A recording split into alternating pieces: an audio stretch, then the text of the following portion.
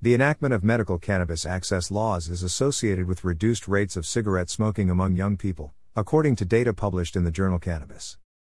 A team of researchers affiliated with the University of California at Irvine and with Pennsylvania State University assessed the relationship between medical cannabis legalization laws and cigarette initiation among adolescents.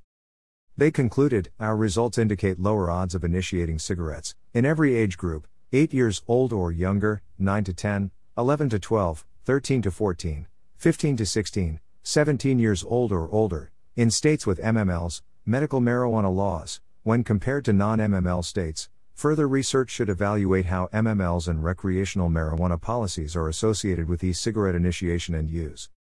Data published recently in the journal Nicotine and Tobacco Research reported that the passage of adult-use marijuana laws is not associated with any uptick in youth tobacco use.